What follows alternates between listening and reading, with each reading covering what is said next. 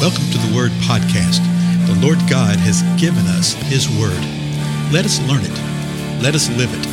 Let us rejoice in it. Spread the Word.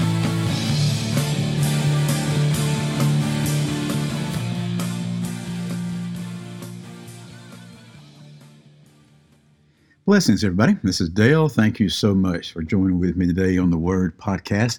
This is actually our 2000th episode. Yes, 2000. I remember when I actually had the idea for this. It was 2,000 days ago. You know, there's actually been probably more days than that because I wind up every year, missing 1 or 2 days. Not intentionally, because my intention is to do one every day. And if I know I'm going to be out of town or traveling, I'll do 2 or 3 in advance, that type of thing if I have to. But every year, as a matter of fact, it happened just a couple of weeks ago, that I'll think I had done it and I'll get distracted during the day and I wind up not doing it. Have y'all ever done that with stuff? So anyway, the 2000th episode. So I'm going to ask you to do something right now, okay? And even maybe after I request this, you can pause the video or the audio of the podcast, whatever you're doing. I'm sorry, the audio, yeah. And do this. Share with other people about this time. That's how people find out about it. And I have people all the time saying they had a friend that said, hey, you need to listen to this. And so if somebody crosses your mind right now, do that. And if it also crosses your mind, and if you seek the Lord and He encourages you to do it, support these time together. Really, the best way to do that is to go to my website. It's dalemore.tv. Now, my website is messed up. As a matter of fact, I haven't been able to post to it now for 3 months, and I can't figure it out. So the last day you'll see there is February the 2nd when you pull it up, but you'll see a Patreon link there. And that still works. You can click on that Patreon link, and you can give as you desire to. So, and then I always ask that you really, really pray for us and continue to, join with us, because I think God just really reveals a lot of things to us as we're just talking about with the Word of God. And you send, questions to me back and forth, and folks run into me all the time and ask me stuff. So anyway, that's just the fun of the kingdom of God, isn't it? So we're in the 2nd chapter of Acts right now. And if you remember, Peter stood up, the Holy Spirit falls on the people that were gathered together praying. And there was a ruckus, there was noise, and the Jewish people in Jerusalem heard it, and they started coming. And the people were speaking in languages that were not their native languages. And they were proclaiming, remember what they were proclaiming? They're proclaiming the great things, the mighty deeds of God. So it said in verse 14, we've covered these 3 or 4 verses, so let me read them and then we'll press on. Peter took his stand with the 11. It said, taking his stand with 11, he stood up, he raised his voice, and he declared to all the people gathering. He said, men of Judea, and all of you who live in Jerusalem, let this be known to you, and give heed to my words. For these men are not drunk, as you suppose. It's only the 3rd hour of the day. It's only 9 o'clock in the morning. But this is what was spoken of through the prophet Joel. And then Peter starts quoting extensive passages from Joel and other Old Testament writings. So what does that tell us about Peter? Well, a couple of things. It tells us that he knew the Word to some degree. Okay? Now, it also tells us that the Holy Spirit was moving in and through him, and the Holy Spirit was speaking to him. Would it be possible for the Spirit to speak forth a quote from the Old Testament that Joel didn't know? Oh, yeah. Yeah, there's no doubt it could be. But I think that he had been in the Word of God. I know that he had been with the Word of God. Okay, so here's what he says, verse 17, right out of Joel. And it shall be in the last days, God says, that I will pour forth of my Spirit on all mankind, and on your sons and your daughters.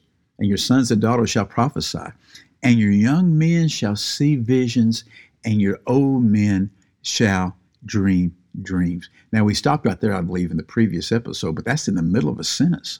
The sentence continues in verse 18. It says this, even on my bondslaves, both men and women, I will in those days pour forth of my Spirit, and they shall prophesy. That's in the verse 18. Now, there's more that Peter's going to quote of Joel, but let me just sort of comment on this right here. Can you believe it? Hang on a second. There goes my phone. Every time I start doing this, the phone goes. Okay, I'm back. I never do answer it. I just let it sort of ring out, then it rolls over, and I can catch the message later, right? So we've already covered what it said in verse 15 about the Spirit coming upon all of humankind, upon mankind, sons and daughters. It's clarified a little more in verse 18. Even on my bond slaves, both men and women. So he's not, Peter's not quoting Joel and saying, hey, everybody's going to be saved now, all of mankind, because of what's happened. Verse 18, it says, upon bond slaves. Bond slaves. Those are believers. Those who repent and confess and call upon the name of the Lord, that's who the Spirit will fall upon. And the Lord will pour forth the Spirit. Can the Lord pour forth the Spirit upon somebody who's an unbeliever? Oh, yeah. You see some examples of that in Scripture, some things, yeah. But he does it to his purpose. It doesn't mean that they're in right relationship with God, that he's doing something in and through them. Here he says, both men and women will experience this. I will do this in those days. He says, I'm going to pour forth my Spirit. And the men and women, the sons, the daughters, they shall prophesy.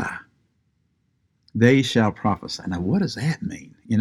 Now, if you've been with us for a while, we did a whole series on the power of the Holy Spirit and the gifts of the Holy Spirit, how the Holy Spirit pours himself forth in believers, and some of the terminology that's used to describe that. You see it in 1 Corinthians 12, Romans 12, Ephesians 4, and 1 Peter 4. And you see there's a spiritual gift of prophecy. There's a spiritual empowerment of prophesying. Okay? And there is that spiritual empowerment of prophesying that does foretell events that are yet future. We'll read that out of the Old Testament and say, oh, yeah, they did that then, but then we don't want to receive it and accept it now. No, that does happen now. That does happen. But also, don't forget what I think is the primary understanding of this, because this is what we really see a lot, that prophesying is literally just speaking forth the truth of the Word of God. It's just the truth of the Word of God. So when you sit there and you look at somebody and say, I want you to know that God really loves you, you're literally prophesying over them. You're literally prophesying over them. When you sit there and look at somebody who's unsaved and you share the gospel and you tell them the Lord Jesus Christ died for you, and if you repent and confess and call upon his name, he will save you and transform you. You are prophesying over them. See, we don't think of it that way, do it? But we are empowered by the Holy Spirit to prophesy. Now, is there that Holy Spirit empowerment is one thing. But it's like this. There's also a spiritual gift of faith. There's a spiritual gift of giving. Well, these are things that you have to have faith to be saved. But there's a spiritual giftedness of faith. We are all told that we need to give and to help those that are poor. And we're to give as the Lord leads. But there's a spiritual gift of giving. Same way with prophesying. You may not feel that you could even talk or say anything. But when you sit there and tell somebody God loves you, when you tell somebody God hasn't forgotten you, you are prophesying such powerful truth over them. A lot of times we think you have to be standing in the pulpit or leading something. No. When you speak forth the truth of the Lord, you are prophesying. And let me tell you what, folks, it changes everything. Because all of a sudden you realize, because the Scripture has a lot to say about this, are we going to be speaking forth the blessing of the Lord, the prophesying of the Lord? Or are we going to be speaking forth the cursing of my soul and the cursing of my flesh, or what I think about something? The last thing in the world that anybody wants to hear is what I think about something, or what is my vision about something, or what do I want to do? No, what I want and what we all should want is to have our mind in alignment with the mind of the Lord. And when our spirit is aligned with the Spirit of God, then that which we shall speak or that which we shall prophesy will be that which comes to fruition, because it's what the Lord wants to do. So let me just read this whole sentence again, and I'm out of town. He says this: in these last days, God will pour forth his Spirit on all mankind, and your sons and your daughters shall prophesy, and your young men shall see visions, and your old men shall see dreams. Even on my bond slaves, both men and women, I will in those days pour forth of my Spirit, and they shall prophesy. He starts with the pouring forth of the Spirit. He ends with the pouring forth of the Spirit. It happened on that day.